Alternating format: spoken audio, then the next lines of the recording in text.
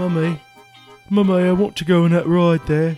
What ride's this then? It's with Tiwanaku Expedition, Mummy. It's an amazing ride to a mystical place in South America. Tiwa what? We're not going on a ride that you can't pronounce. It's Tiwanaku, Mummy.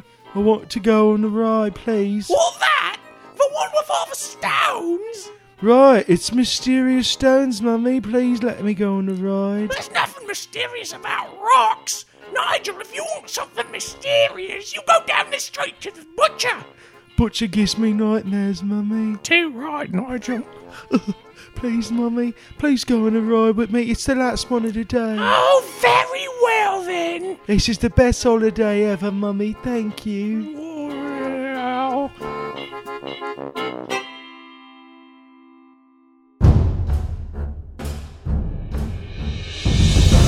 And now a carriage approaches, taking you into the boundless realm of the supernatural.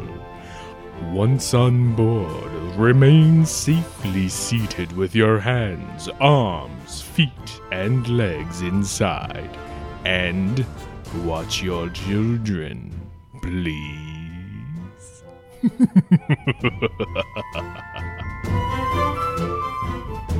Para su seguridad, permanezca sentado las manos, brazos, pies y piernas delante del barco y cuida a sus niños. Muchas gracias.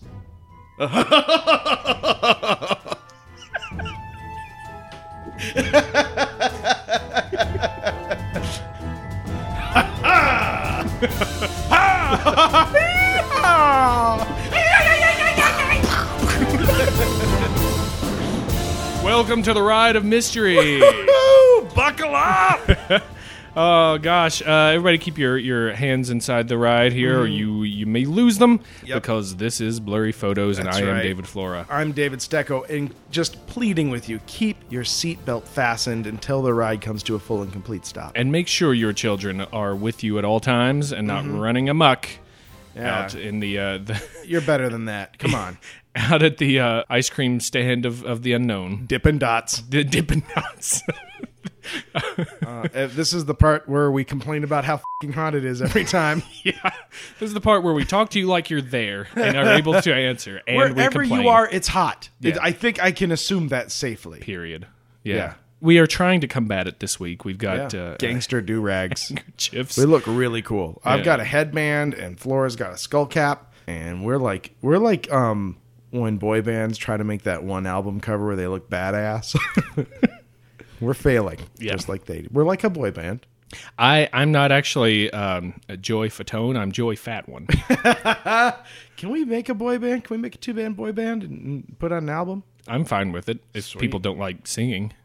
No, they don't.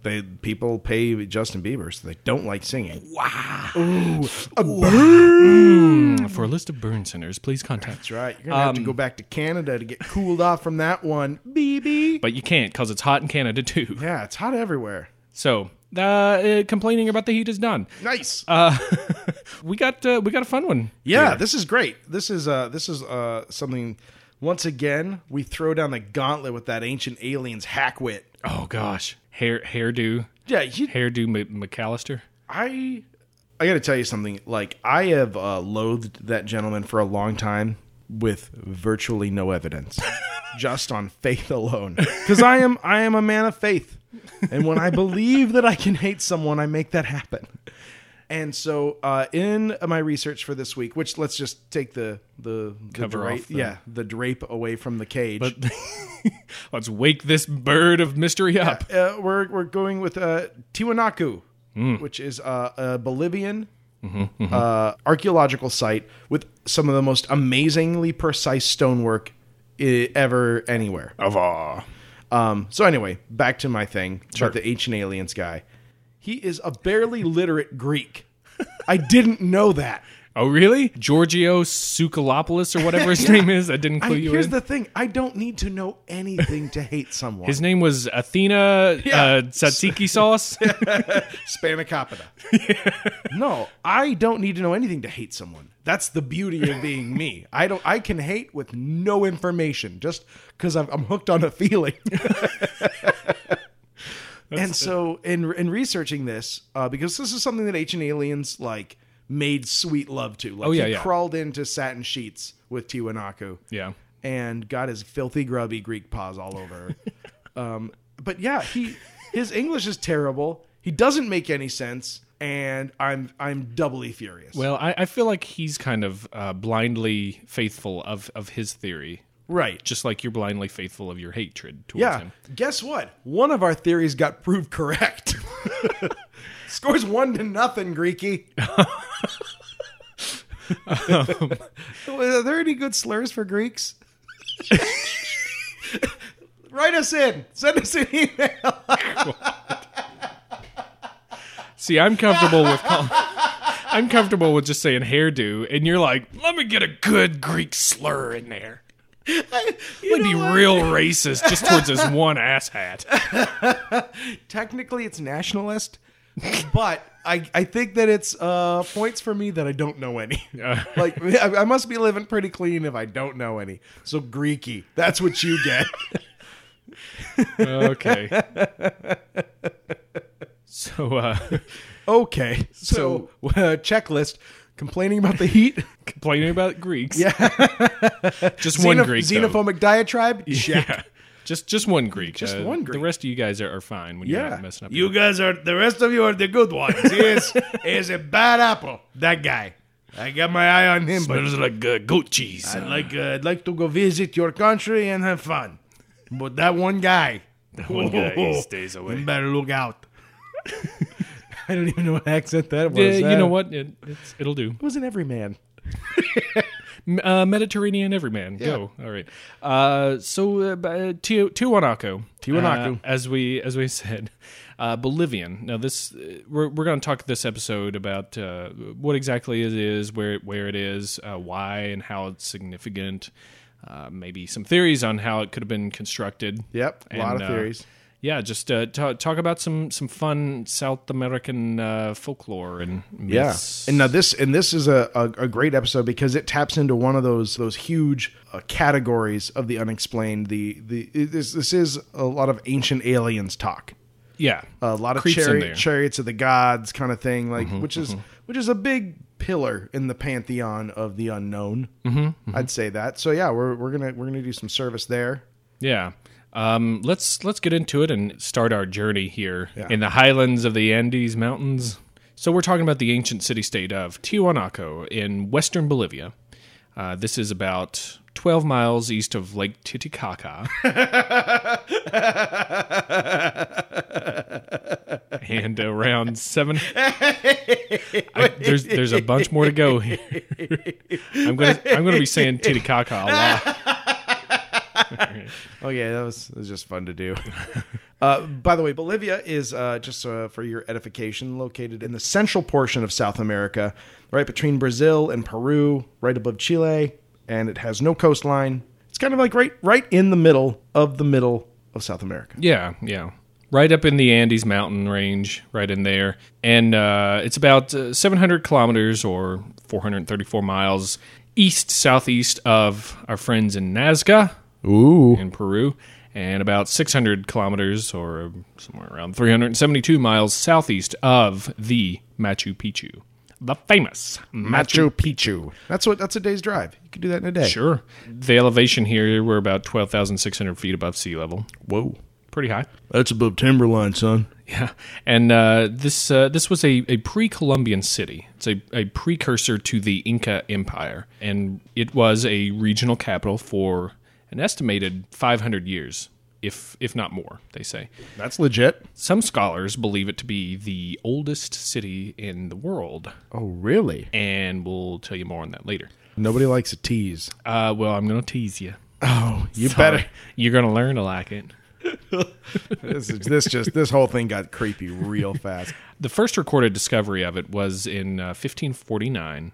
By Pedro Cieza de Leon, a Spanish conquistador. Dramatic guitar. Yeah. I'm going to use the out of that.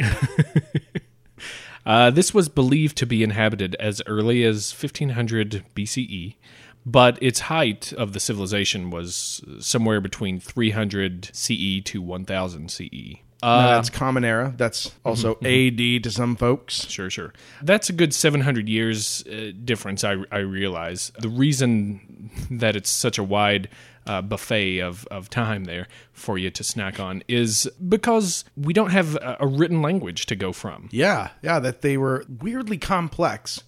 They did really intricate stonework, but not only like on a massive scale as far as making large stone buildings, but also really detailed small scale sculpture. I mean, there was an artistry, there was, but no written language. But to our knowledge, no writings about it. We only have to rely on some oral history from the region and what we have gotten from the conquistadors after they got there in the 16th century. Which have always been such reliable students of sociology and reliable, non-biased, non-Christian slanted. After arriving, I learned this is a people of liars. When asked about gold, they said they had none. When asked about silver, again they said they had none. I have tortured most of the village, and am disappointed at the number of liars I'm finding here. I now name this the village of Monterosso. That was a page out of a conquistador's diary. Yeah. Wait, he would have had a Barcelona accent. Damn it, I blew it. Maybe next time. Yeah, well, regret. They're thought to be agriculturally based, with food as a source of wealth and power in the region. Not to say they didn't have, their precious metals and stuff around there, but which we're going to get into. Right. Teaser. It seems as though a pretty substantial drought occurred around 950 CE that lasted until the civilization perished around 1000. Which will happen. Give or take. And it wasn't until 1445 that another great civilization emerged, this being the Incas up there in Peru. Across the pond, as it were. But not the pond, just, the Titicaca pond. It's the best lake in the world. Which is not small. Lake Titicaca. Can you tell us a little bit about Titicaca? You got it. Well, the first part of the word, titty. I mean, the geography of the word. My mistake. Any credibility we have ever had quickly getting flushed down the toilet. Lake Titicaca forms a natural barrier between Bolivia and Peru. It is the South America's largest lake and also one of the most navigable lakes on the planet, owing to its location and mild weather. It's huge. Yeah. And some people say it's one of, if not the highest navigable lake in the world. Some people say that. A lot of people. They're scientists. I'm just saying, if I walked into a bar, not the first thing I'd say. Just me. Sure. Putting it out there. So, the first thing that you say when you walk into a bar, who was to get this fucking party started? That's right. I get kicked out of so many bars and churches. Are you gonna drink that sacrificial wine? You gonna finish that? Just trying to get a buzz on, you know what I'm saying? Titicaca! So what's the importance of this? Why are we talking about this? It's fun, great, history. What is this, a travel channel? No, there's a reason. The reason is their stonework. Their terrifyingly precise stonework and how old it is. And the terrifying size of the stones themselves. Yeah, it is. It's amazing. Look it up. Now, you can look it up. I'm gonna help you out right now. Oh, goodness. Yeah, you know it. It's spelled Tiwanaku. Also, you can find a lot of pictures under the name Pumapunku, which is Pumapunku, which is a large temple part of this complex at Tiwanaku. There are multiple spellings of both of these. If you want a different spelling of Tiwanaku, it's also under Tiahuanaco. Was that easier, everybody? Did you like Flora's version more with all the unnecessary H's? With all the well, I was trying not to swear. I was so upset. Just trying not to swear. Now I know for future reference. Yeah, it's really hard for me not to swear.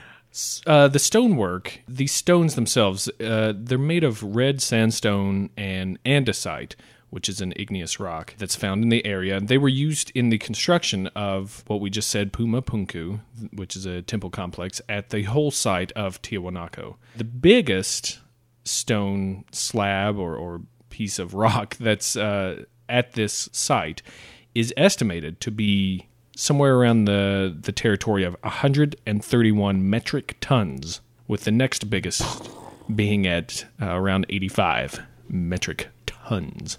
Tons. That's tons. Tons. So what's more, the stone has been determined to have come from quarries that are 10 kilometers or around 6 miles away, and some of them even from 90 kilometers or around 55 miles away across part of Lake Titicaca on the Copacabana Peninsula. This is the best episode ever! So think about that. You're getting blocks that are many, many tons. Yeah, hundreds of tons in some cases. And they are being brought there from anywhere from 6 miles to 55 miles away. Ugh. But then it's not wasted effort. Like, they know exactly what they're doing. Mm-hmm.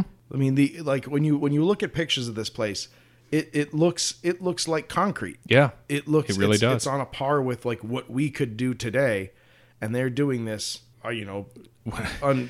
At least 1,000 years ago. Yeah, maybe more. Probably more. The massive blocks were cut so precisely that when fitted together, couldn't get a razor in between them. Yeah, you can't even get a razor in there. Additionally, the shapes that were cut are many faceted. There are H blocks that have a ton of faces on them, right angles here and there that come down. There are eye cramps that go on there that is thought to hold some of the blocks together. Yeah, they're cutouts in two contiguous blocks in the shape of an eye that they would then pour molten metal into. Mm-hmm. And as the metal hardened, it would contract slightly and just park those blocks together, which is amazingly complex. I mean, that's awesome. Yeah, and smart. They had sophisticated interlocking grooves that fit together. You compare it to like puzzle pieces or Lego blocks, something like that. Only if you're thinking of it like a Lego block, think of it with like a ton more sides to it. Right, yeah. In addition to the large cutting surfaces, there's also, like you said, and this is the same thing we saw at Göbekli Tepe, not only relief work where they're carving into the stone designs, but also the reverse of that, where they've carved the entire stone back to leave something sticking out of it. Mm-hmm. So in both measures, they're doing amazingly accurate geometric stonework, but they've also drilling through holes. The stone, perfectly round. Everything's a straight line. It's so precise that it is no shock that the ancient aliens folks came crawling out of their stinky, stinky Bennigans. The surface of these is incredibly smooth as well. Yeah. And the 90-degree angles that are cut into these things, it just defies the technology that is thought to have existed at the time. Especially with people that, for all we know, had no writing. And it's also been said they probably didn't even know about the wheel. Now, that is interesting. When I hear the scientists, archaeologists, and stuff say, like, yeah, they didn't have the wheel. They barely had fire, but then they were making this stuff. They're farming. Yeah, I just something raises a red flag with me. Right, and you know what? And this is I'm glad you said that, because I'm thinking this. I feel, and especially in a lot of the other things that we've covered, that there's almost like an institutional racism in archaeology. There's somehow this belief that while there was a lot of people living all together in South America, that they were pretty much all running around chasing each other with clubs all the time. Yeah. There's this, but Rome and the Babylonians and the Chinese they're getting all this done, and this is the same thing. These people were highly intelligent, very organized, but for some reason, these huge South American civilizations that rivaled anything else that was happening in the world, they kind of always are assumed to not be as good. And I don't know why that is. We saw the same thing at Göbekli Tepe. Yeah. The whole reason that they base this assumption that they had such limited technology is because there's been no evidence found of it. Now, just because it's not found in the probably 10% of the site that they've excavated of this thing. That's a hell of a thing to say. Well, I didn't find a picture of a man breathing, so I assume that they all suffocated. Truly, like, as we'll get into this a little bit, you might start seeing, there are reasons why maybe a lot of stuff wouldn't be there, or if it's really as old as some people say it is, maybe that stuff has blown away, dust in the wind, right? Kind of stuff. Now, keep in mind, like another system of writing in the same region at the same time are the quipu. It's a system of knots in chords that the information runners along these Andean trails would use to pass information. And it was really complex. Weather, crops, fiscal information, news. Yeah. It was all embedded in these knots of fiber. And if this civilization is that much older, if they use these fibers, they're long gone. Yeah. So, especially if they're made from organic material. Exactly. So, that's another really good example. Quipu. It's a great point to bring up because if we're looking for books and tablets that have letters etched on them, you're not going to find anything. Right. You got to start thinking about other stuff that could be used.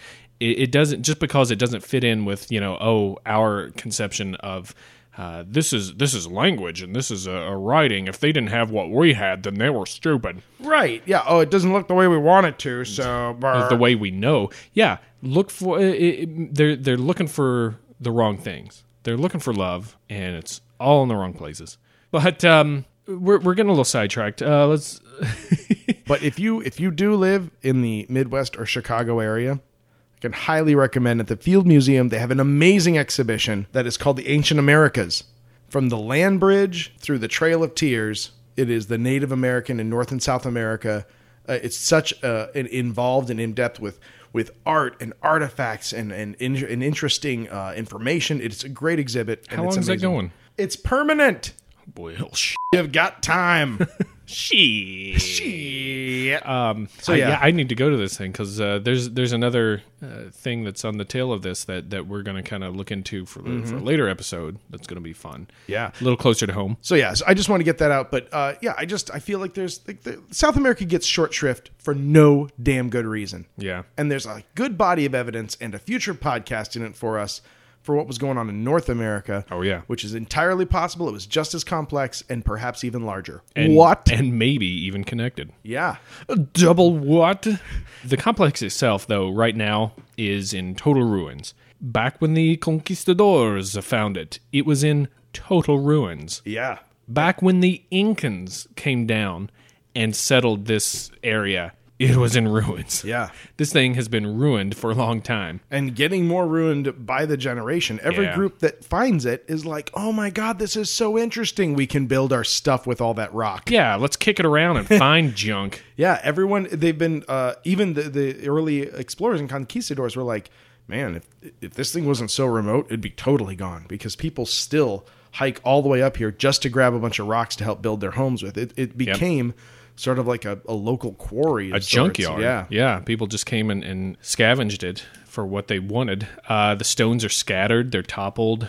Some are seemingly left between the quarry where the stones were brought from and the complex, which some people suggest maybe that means something happened suddenly and they just left it right there on the road where it was. And there are also unfinished stones in the area, which... turns out is an enormous boon because you can see the process that they went through. You can see, oh, here's a stone that was on its way from the quarry that once you put something that's 85 tons down, no one else picks it up. Right. But you see these stones that are half finished on one side or, it was really cool because whatever the calamity or whatever happened that made it so fast left kind of a neat, almost a how-to manual of sorts, which is ironic because people don't seem to understand how it happened. That's true. There were some stone doorways that were found, as well as some huge stone monoliths that are scattered about. But we mentioned the H stones, which are like 6 foot tall letter H's. Yeah. They're solid. Yeah. But they're made in what looks like a way that they interlock with each other somehow or another. There's a wall that has 12-foot-high columns carved into human figures, or what look like human figures on there. The wall itself, though, I believe has been man-made since. Like it's people that are like, oh, I think it looked like this, and they built up the rocks around there kind of thing. Boo. Yeah. But then again, maybe it helped protect the sculptural part. Who knows? Maybe they're heroes. I can't tell. I can be your hero, baby. Some guy with a brick and mortar going, like a knight in shining armor from a long time ago. Thanks, Peter Cetera. There's one of these doorways called the Gate of the Sun at one of the places in Tiwanaku called Kalasasaya. The Gate of the Sun is a 10-foot tall, 13-foot wide doorway made from a single stone and inscribed with iconographic engravings. There's a little figure of a man at the very top center of it, and then all around him there's all these different things that have been carved in there that people have theorized on a lot of things and what the carvings and engravings could be. I'm pretty sure it's not a language per se, but they think maybe it's a calendar, or maybe it represents some of the art of the time simply, or it could represent figures in a story that revolve around the central character that's carved at the top. Could be a comic strip about, just foibles in a workplace. Could be doorway porn. Not really. Good doorway porn. Now, here's a fun part here.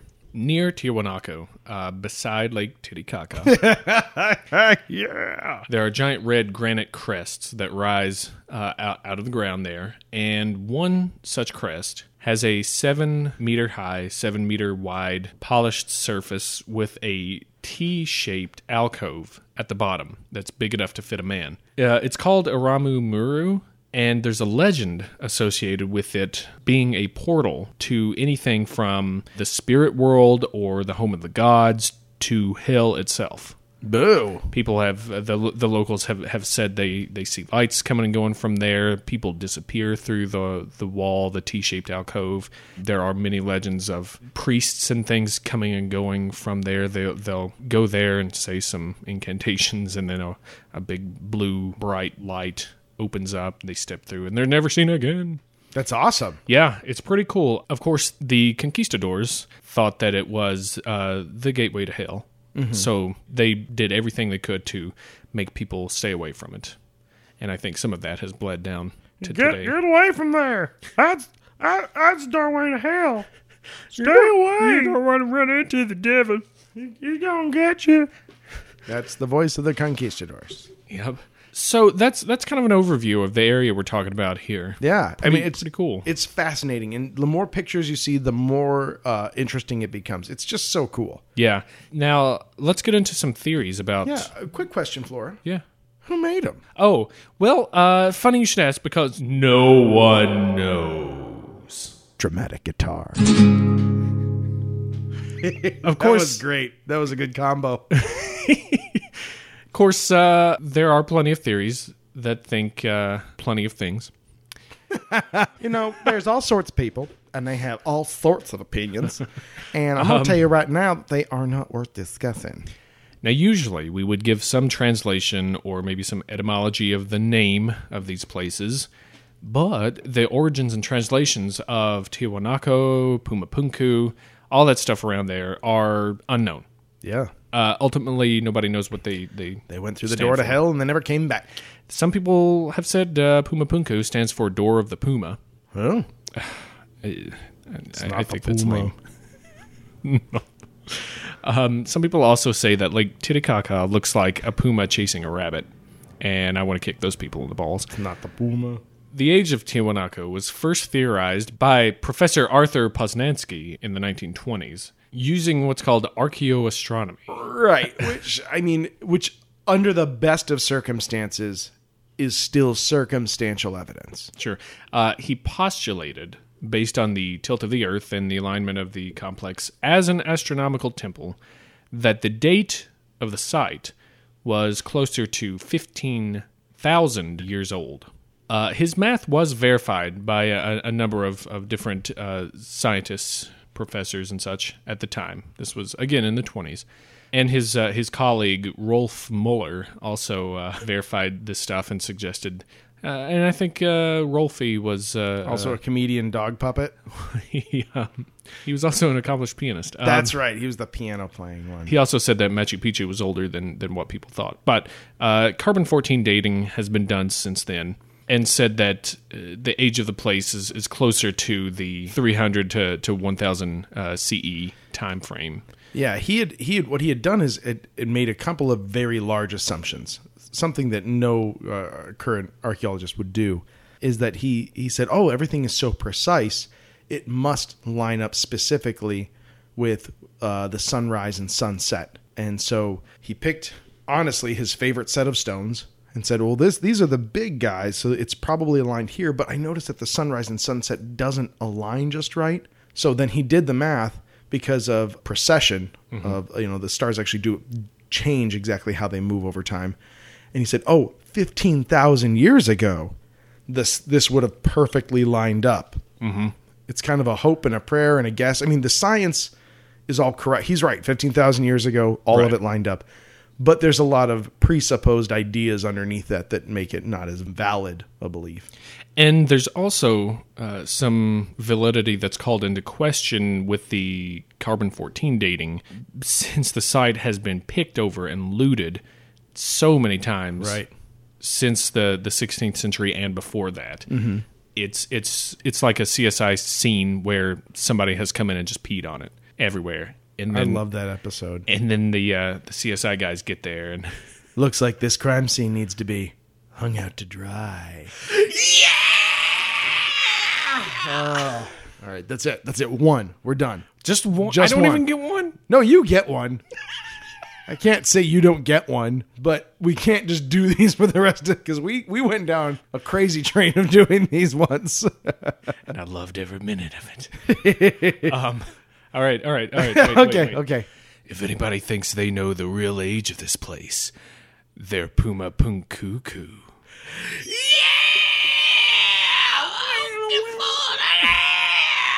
We are so good at what we do. Everybody gets a pun. and when you have a large structure like this, we're going to pretend that none of that happened. We're just going to keep going. What are you talking about? Yeah, I don't know. Why do I smell toast? You want me to call an ambulance? My left side's numb.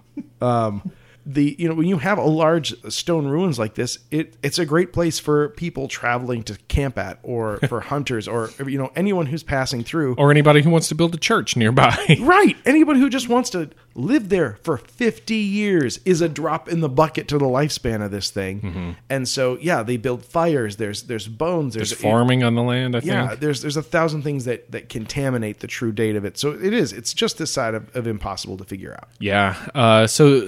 So both the validity of carbon-14 and Poznański's figuring kind of suspect, but personally I kind of lean toward Poznański just in the fact that, well... I'm leaning more towards the carbon dating for two reasons. One, I think that they are a little... now they're more subjective. They're more careful about their sampling, so I feel like there's more effort put towards accuracy. Mm-hmm. Two, I don't trust the Polish. Two reasons. That's what I've got. I think he was half Polish, half Bolivian. Well, I only half believe him. Okay. So I lean towards him just in the fact that I think there could have existed stuff that long ago, and as we've seen with Göbekli Tepe, it's leaning towards being that old as well. Yeah. So why not, both of which, we'll get to this, may have been touched by the one, the only flood of old, the deluge, as it were. It's coming, people. You want to know a two-parter when you smell one? That's coming. Build your boats now. Yeah, start building. Part one, it's the shadow that comes over you from the wall of water. That's right. You need to get like those otter boxes for your iPhones, because that's how much we're going to be flooding them. Oh, the one thing though that irks me is that with all of these sites, these ancient sites, I feel like everybody that comes and studies them and starts working with them, and especially some of the ancient alien crowd, I'm biting my tongue. I don't even know why. Especially with that crowd that comes in here, it's always got to be some kind of astronomical alignment going on. Yep. It's like, yeah, you can't build something without it pointing towards Sirius the Dog Star or Betelgeuse out of Orion's belt. You know, it's like everything has to correspond with something in the heavens. Yeah. Also, this instant assumption that it's impossible. There's no way it could have happened any other way. No, it's not. Everything's impossible. If it happened more than 100 years ago, it's not possible. We couldn't have done that. No human would be capable of such a thing. What is this, a temple complex for ants? Oh, man. Yeah, that is the other thing that irritates me about Ancient Aliens, is like this, mankind is a bunch of morons, and it took a spaceship to change all that. Yeah. Because I got news for you. This bunch of morons is actually murdering an entire planet. Yeah, you can't be stupid and kill an entire planet. We're doing it. So that's a pretty big feather in our cap. But yeah, it's always irked me that something has to line up with something. Anyway, let's add to this legend. Okay. And let me tell you a little mythology about the... Please the do. There are some local legends which say that Tiwanaku was there before their ancestors, before the people who tell about it, and has always been there since the beginning of time.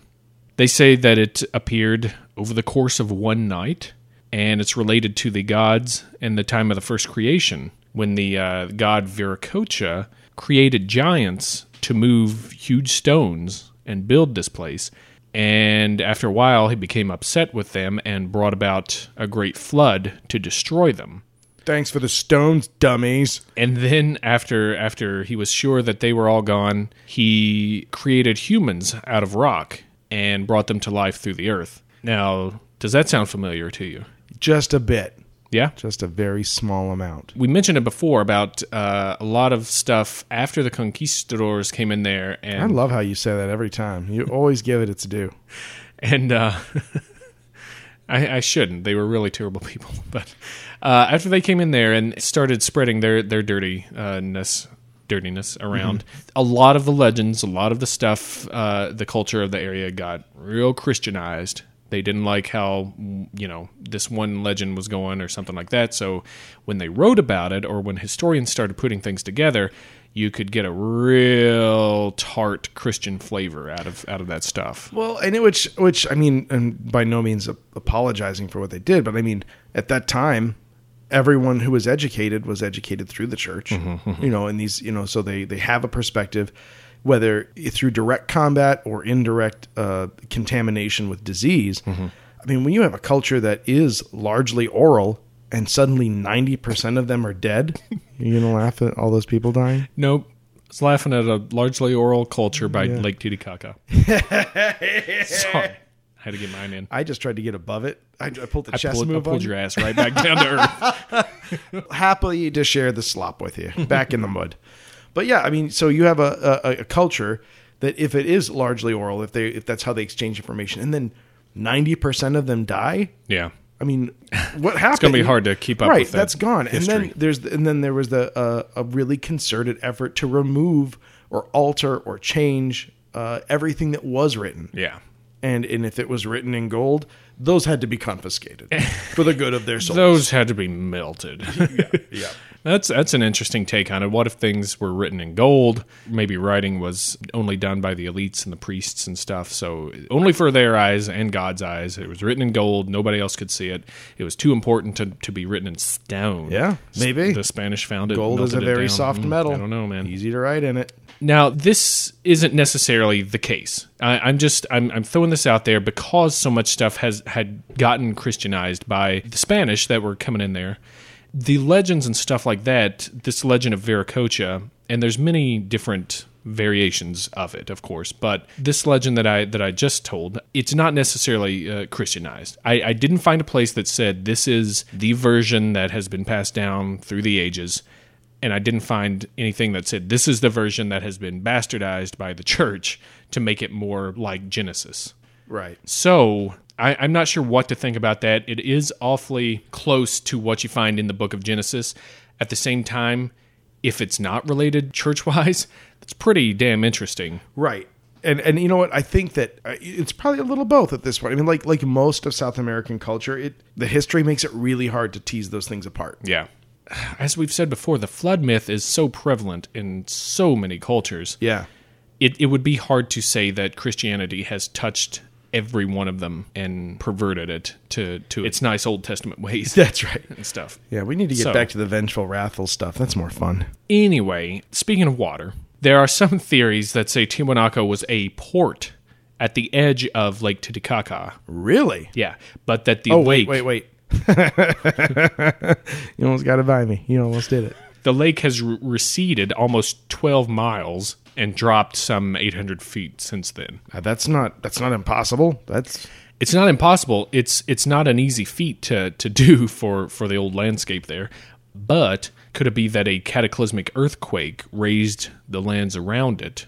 Or even, some people say, raised it some? Because the evidence is scant for both. For the fact that the lake might have been up that high, and for the fact that lands around it may have raised up around it. There are some interesting theories, though, that say everything was kind of on the same level at the time, which made Tiwanaku kind of an island there with part of the lake by it. And then through just... because this thing's on the edge of the Pacific Rim, right around in there. It's the old ring of fire. It's a seismically active area, but not... like their earthquakes are deeper. I actually, just while you were saying this, just looked this up and pulled up a map, and it looks like the Bolivian earthquakes on the coastline, right on the plate line, was where you get like the large high magnitude earthquakes. But it looks like in Bolivia, while they do have, especially on the western coast, they do have a lot of earthquakes. They're deep ground earthquakes.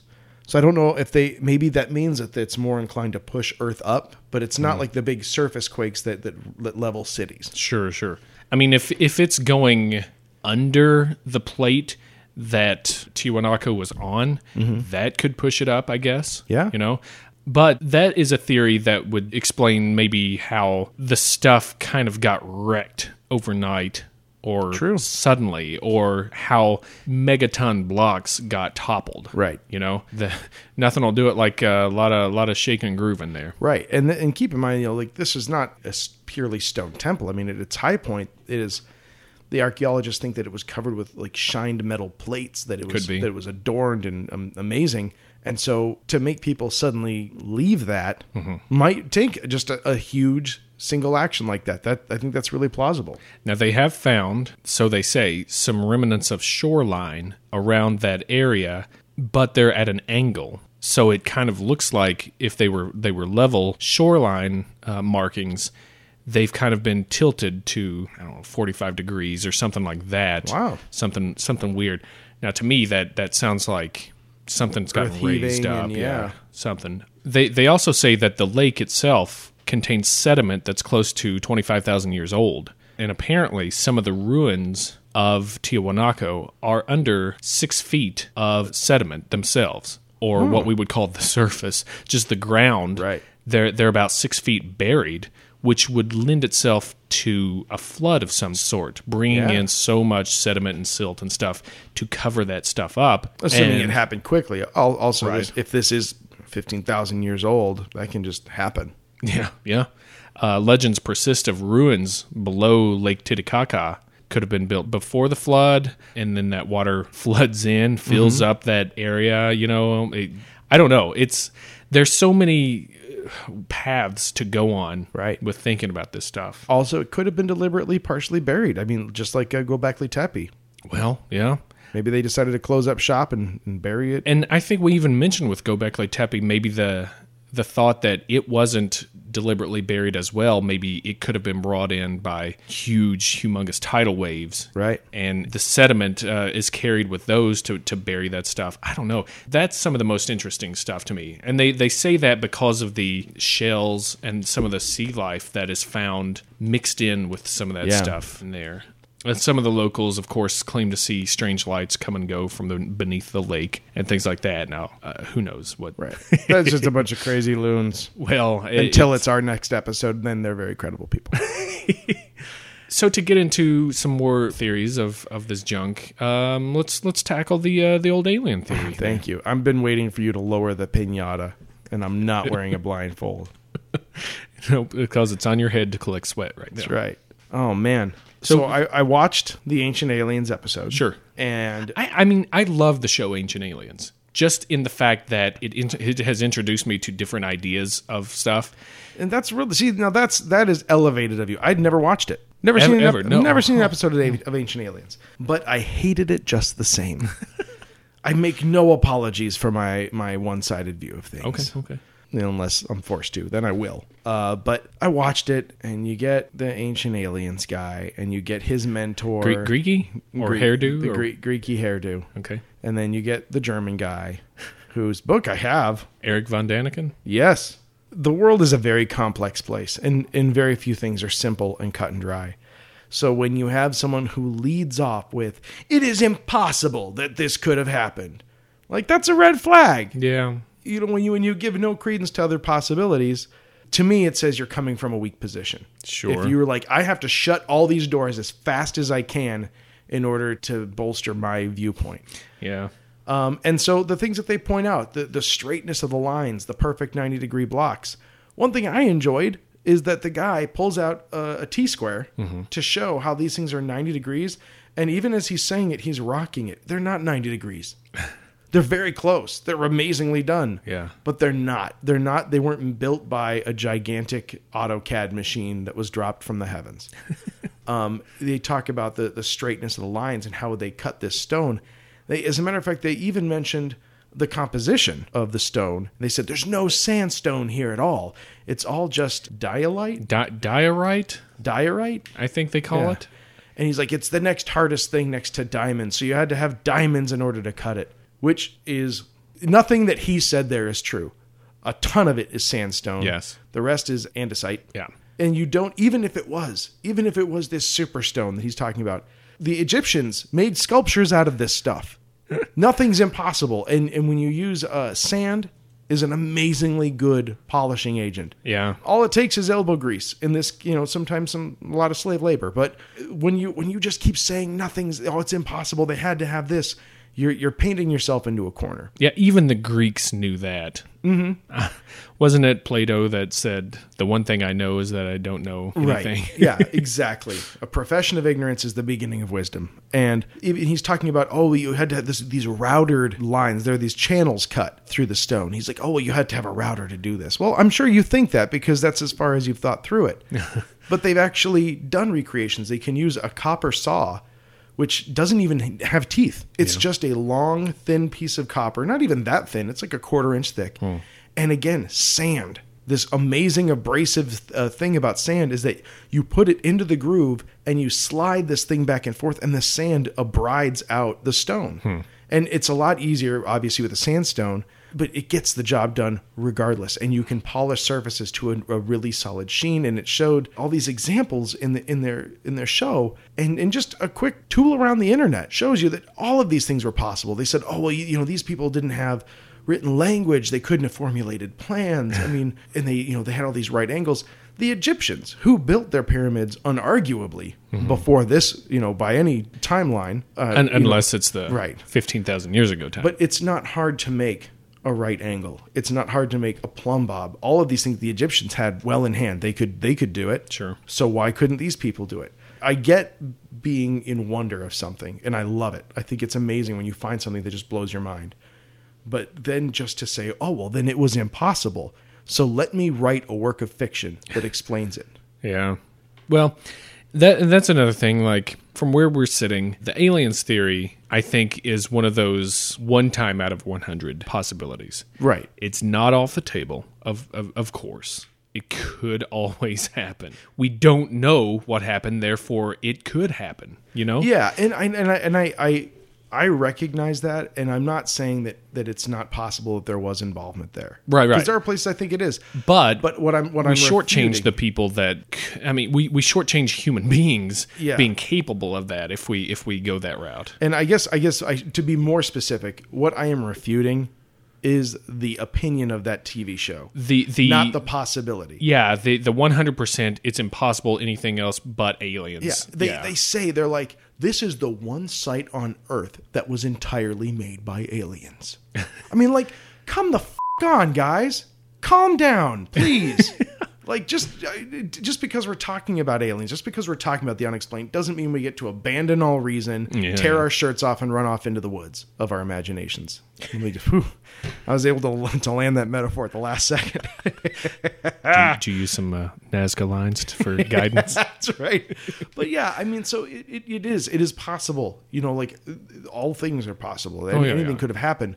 But when you say there's only one way this could have possibly happened, then it's boom. Right. You're kind of discounted.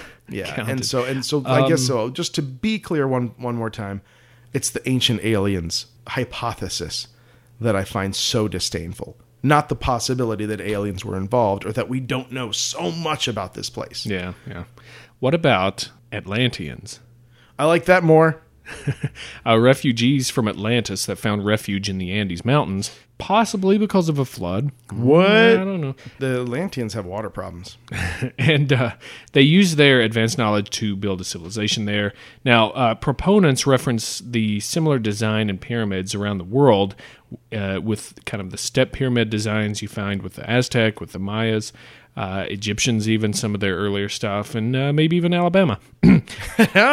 Coming. But that also leaves us the question, where was Atlantis then? Is it the classic Bermuda in the Atlantic Ocean region, or could it be Indonesia, which some people have started throwing out there lately, which is very interesting because they're finding pyramids buried in the jungles there. We're absolutely going to have to do a huge episode on it. Oh, Atlantis is going to be a two-part. I mean, it's... I'm tired just thinking about it. Yeah, that's fun. Part of that flood myth that I was talking about with the things were mixed in together, that Poznansky found apparently lacustrine flora as well as various fish skeletons mixed with the human skeletons and the alluvia that was around the site when he was doing the digging and looking. See, now that's way cooler. Right? So that, again, this is sea sediment that's, they're thinking around 25,000 years old, that's up here, in this part of the Andes, 12,000 some odd feet above sea level. They're also saying, how did this, the Lake Titicaca is a bit brackish. It's a bit brackish itself. It's got some sea stuff in it, including seahorses that are alive now. Yeah. Which seahorses are only found in the sea. Yeah, thus the name. It's not a clever moniker. But not being connected to the Pacific Ocean at all, maybe through a small river that's coming out of it, but going out of it. Yeah, there's the mighty running of the seahorses every year. They gallop upstream. They carve out monkeys on the land, and then they head down to Lake Titicaca. They get inside. They get inside the monkey's brains and control it like a little video game go-kart. Anyway, they're saying, how did this lake get for lack of a better term, seawater in it? Yeah. Could it be that it was connected to the ocean at one time, or that a huge flood brought in water? Those hypotheses are impossible. It's impossible for that to happen. Now, large alien craft could have taken on an enormous amount of seawater for their coolant systems. Fill an alien-made lake. Dropped it because they were afraid of forest fires above the tree line, thus forming the lake. The above the tree line thing, well, for one thing, transporting these blocks has been proven that it can be done. Yeah. Almost easily.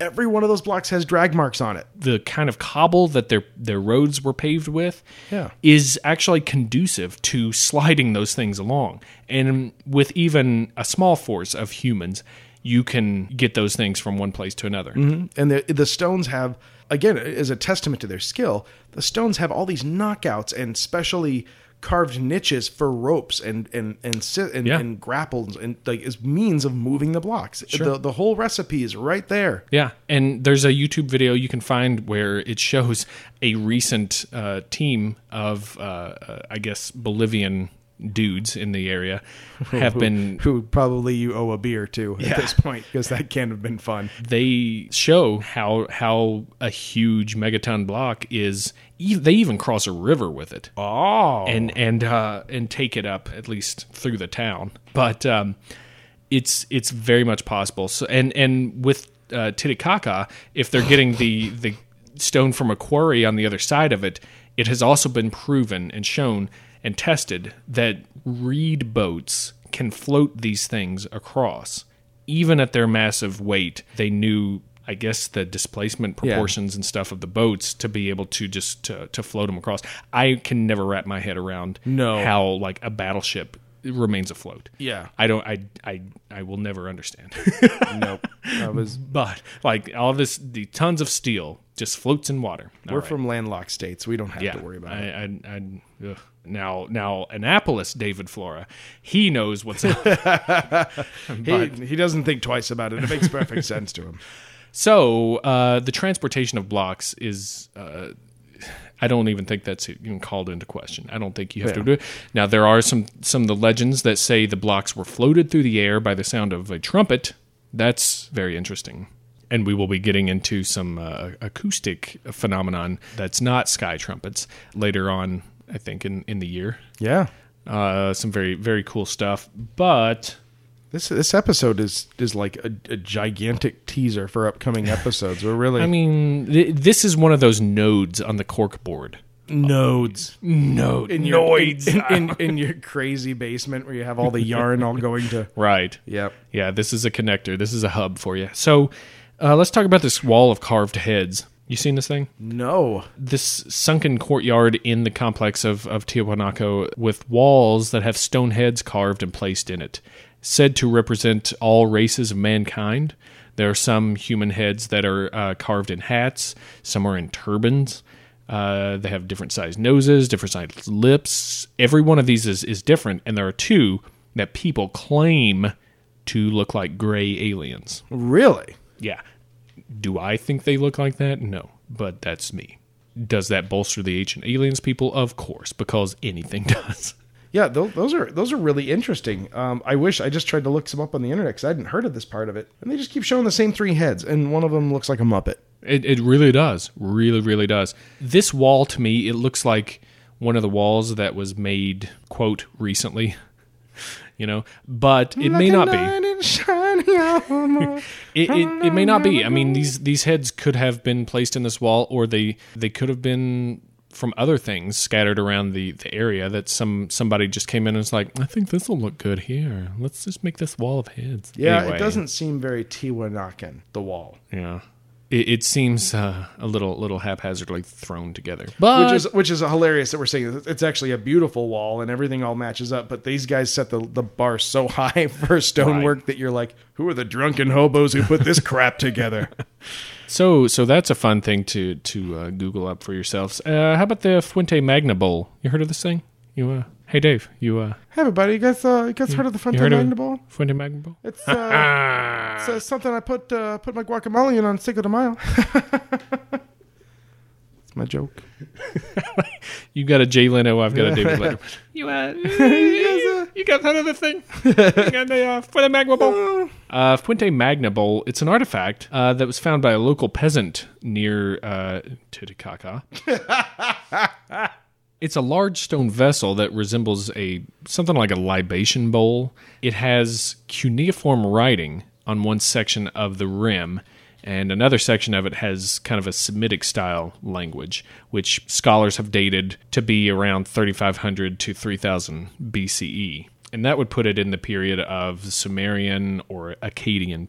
Now, the crazy thing with this is, how is there a cuneiform artifact at a South American archaeological site, right? Well, I mean, this is a new part. Yeah, it absolutely is. That's out-of-place artifact. If you didn't listen to that episode, which you should, it's a delight. The Ancient Aliens guys will say this is irrefutable proof of the Anunnaki coming down and helping civilization start. Since they started out with the Sumerians in Mesopotamia, then I guess hopped their little spacecraft and jetted over to Bolivia and just dropped a bowl. I don't know. It's weird. How did it get there? Yeah. Of course. Or there's just, there's another theory that there's just intercontinental, there's transoceanic traffic. Mm-hmm. There was trade before Columbus, that there was people going back and forth across the Pacific, The only thing that kind of kicks that idea in the balls is the fact that the origin of this bowl would be pretty much the complete polar opposite end of the planet. Right, yeah. This bowl would go on a journey that would make the brave little toaster look like a homebody. Yeah. I love the brave little toaster. Brave little couch potato. That's right. So yeah, and that is those kind of things are awesome. I mean, I actually really wish that we had that in our Oop Arts episode. Yeah. I didn't see that when we were covering that. So this is cool. So like we start with one mystery, and then there's all these tiny little other mysteries, like little breadcrumbs all around it. Mm-hmm. So if you get a time machine, go here, because clearly shit's going down in this area. This would be a fun one to check out for sure. I think set it to 12,000 years ago. See what you get. Like us on Facebook and take your time machines to the following temporal coordinates. Sorry, my time machine doesn't get Wi-Fi. So. Damn it. And if you have a time machine, don't worry about Stumble Upon. You get a pass. Yeah. Actually, go back and invent Stumble Upon and make it worthwhile. There you go. Stumble Upon's actually fun. I have a time machine, and rather than go back and invent Google or anything, I invented Stumble Upon because I felt like it needed a little stronger hand at the till. So that's a good chunk of a big chunk. History, archaeological rock. Yeah, so that's Tiwanaku for you in a very accurately cut but massive nutshell. Yeah, and beautifully polished nutshell. What do you think of that? I loved that. That was an awesome one. It's one of my favorite mysteries. It's like a really good entree with a bunch of really great side dishes all around it. Yeah, you get some asparagus, you get some garlic mashed potatoes, you get some cheddar grits. You got some carbs and greens. That's right. What else do you need? Oh, I know. Puns. Yeah. You need sugary, sweet puns. For dessert. And I'm going to lead the charge. Do it. Because I saw your face light up a couple times during one. this. I'm ready this time. I'm selling bumper stickers to the Bolivian government. Yeah. That say, if this van is Tiwa rockin', don't come a Tiwa knockin'. You get it? Because you're in the van, you're doing it. Yeah. With a lady. With a titty caca. Oh, yeah. Great. I got to tell you right now, mine are weak this week. Good. Because you've been kicking my ass. Oh. I don't feel bad about that. I've got a chocolate company. Oh, okay. We get a lot of kind of aged chocolate bars, but you don't quite know how old the chocolate is, but that's okay. It's Tiwanaku. I got it. You get it? Yeah. You get it? Get it. Are you enjoying the flavor? They're finely cut bricks of chocolate, though. Oh, nice. I keep hearing they're imported, but I swear to God that they're regionally sourced. All right, I got one for you. They're not Greek, I can tell you. The new unit of measurement to describe any problem will henceforth be known as the Puna Pumpkin. What? The Puma Pumpkin. That sounds like something you call your child. Oh, that I do. All of my children's. My puns are my children. Yeah. No, that's instead of just describing things using a pumpkin. Oh, God, where have I been? I don't know, man. I just figured I'd back the truck up and try to get it over the ramp again, which is always the sign of a good joke and a good pun when you have to explain it. So I'm going to go out with a record of 1-0. We're going to go with I just got... the bumper stickers. Yeah, I was really pleased with that. We'll have to make those. Okay, so I've got a business. It's not necessarily a pun. Okay. It's a business for you. I'll allow it. Okay, good. This is the Viracocha Brothers Gym. We'll make your body like a rock. Nice. I like that a lot. Yeah. So I got one more. Oh, great. I got one more. Man, you sneak an extra one in every week. It's nice. I like it. I got one more. It's an adult club. Yeah. For people above the age of 21. Oh. That features topless ladies and bottomless gentlemen. But only people who have had plastic surgery. And it's called fake titty caca. You get it? Do you get it? This thing writes itself. Woo-hoo-hoo! Geography's my friend. Oh, man. Yeah, goodness. You know what fits perfectly together with the puns that we just did? No, I don't. You don't know? Something that fits so well that you can't get anything. You can't even get a Probably not even crafted by the mortal hands. No, probably not. Well, I've got an idea now. the thing that slides just so perfectly right into this joint. What? Listener puns. What?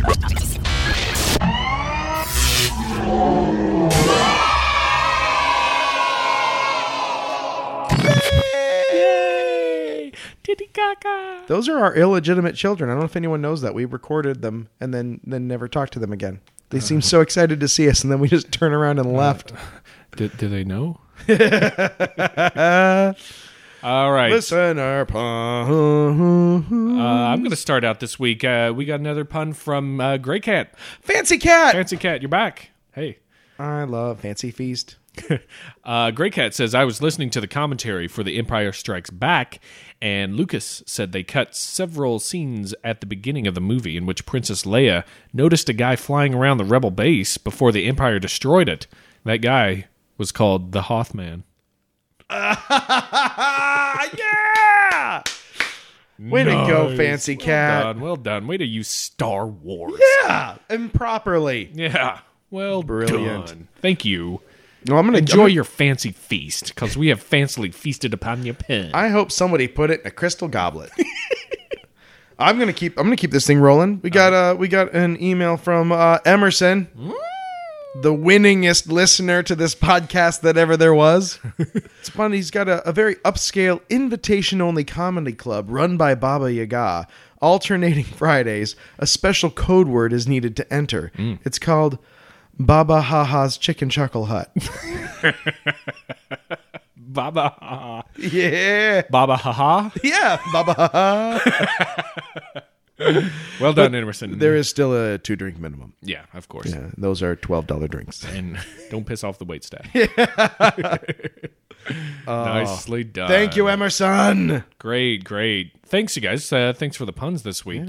Everybody else send in some more. Yeah, I wish we had anything else to announce. I wish there was something else, but we just don't have anything. Oh my God! Wait, Flora, tell us what we have to announce. We have some news for you guys. We're kind of happy about this. I'm not even kind of happy. I'm putting my heart on the line. We're super happy about this. We were chosen as finalists for the 2013 Parsec Awards. Ba-ba-boosh. These awards spotlight podcasts that are Fucking awesome. are awesome. They're mostly for like speculative fiction and things like that, but they do have a category in there that we snuck in. Actually, we snuck in 2. Dose podcastos. We were chosen as finalists for the best fact behind the fiction podcast and the best new podcaster team. Woo! High five for a team on the radio. Shabam! I can't reach. Too far. We're too far, but We're not even on the radio, so it doesn't matter. anyway, we're pretty happy about that. Yeah. And thanks you guys for listening to us and making us better ourselves and seem legit. Yeah, we're working towards legitimacy, and this is a major step. So we're excited about it, and we'll keep you posted on how that turns out. Yeah, the awards are going to be held at Dragon Con down in Atlanta this year. Yep. So we're actually now trying to determine what we will be dressing as. So if you have any suggestions. I mean, I'll take a listener suggestion. You guys have not steered us wrong with suggestions so far. True. So dress us. But yeah, we're hoping to attend if everything goes right, and we might even do a special on the road episode for you guys, which Roadcast will be terrible quality, but a lot of fun and something special. Do you have any idea how weird we're gonna get on like a 10-hour road trip? Just driving and getting weirder and weirder and weirder. Driving down through my home state. Yep. It's going to be awesome. So we'll keep you posted. Yeah, we'll let you know how it goes. But we're super happy, and we want to tell somebody. And you're a part of that. And you are very much a part of it. You'd be doing us a huge solid if you went out there and liked us on Facebook. It's not like we're asking you to drag a block of stone between 6 and 15 miles, potentially across a booby-poo-poo lake. If you want to subscribe on YouTube, I'm getting out the old episodes on there, just in big classic episodes, our classics. But we'll be putting some fun junk on there soon, and that's all I'll say about that. Stumble upon us. That's good. Twitter us with blurry_photos. Huge help to us if you could rate us on iTunes and write a nice glowing review or anything at all. I don't want to jinx it, but I looked up our reviews the other day, which I had never done. No, I'm not. It's better to not watch the pot boil. I know. That's why I don't. I'm not the kind of person that really needs that kind of input. Yeah. We have a perfect record. I don't want to jinx it, but we're batting 1,000. We have a perfect, unblemished 5-star record. Wow. We're going to get people out there that are not going to like what if we're doing done. Our jobs right, we will. If we make people think. Giorgio Sukachachki is going to get on there and be like, I don't think these guys are legit. 1 star. All the Greekies are coming after me. Come at me, Greeks. There's only one that's bad. I know, but they're a family. I believe them to be organized. I am becoming, without any hint of sarcasm or irony, exactly like the grandpa from So I Married an Ex-Murder. Just an American version. The Rothschilds. The Gettys. Known as the Pentaverate. They meet in a secret location in Colorado known as the Meadows. That's exactly what I'm becoming. It's like an orange on a toothpick. Yeah, that kid's head is huge. So the iTunes is a lot of fun. Yeah, please it helps do. us a lot. It makes us look, I don't know, legitimate. I guess if you don't think we are, then don't do it. So you're entitled to your fucking opinion. Yeah. You know what you should do? I don't know why I'm so angry. I'll tell you what. Write us a great review and then send us hate mail. Yeah. And we will address the hate mail on the air. Sure. We'll go into the penalty box if you want us to. Yeah. Which we haven't been able to. We're like children. If we're bad, you have to hit us. There's no other way to teach a child but hitting them. So everyone knows that. Take corporal punishment out of the schools. That's right. Look at America now. Exactly. We're a lawless nation. It's lost its way. So, for this episode of Blurry Photos, I have been David Lacustrine Flora. Whoa! Yeah, I mentioned it once. You got to go back and find it. All right. I'm probably saying it wrong. And I'm Dave Stiddy Coco. Yeah, see? It's like the lake, but it's my name. Yeah. Buenas noches.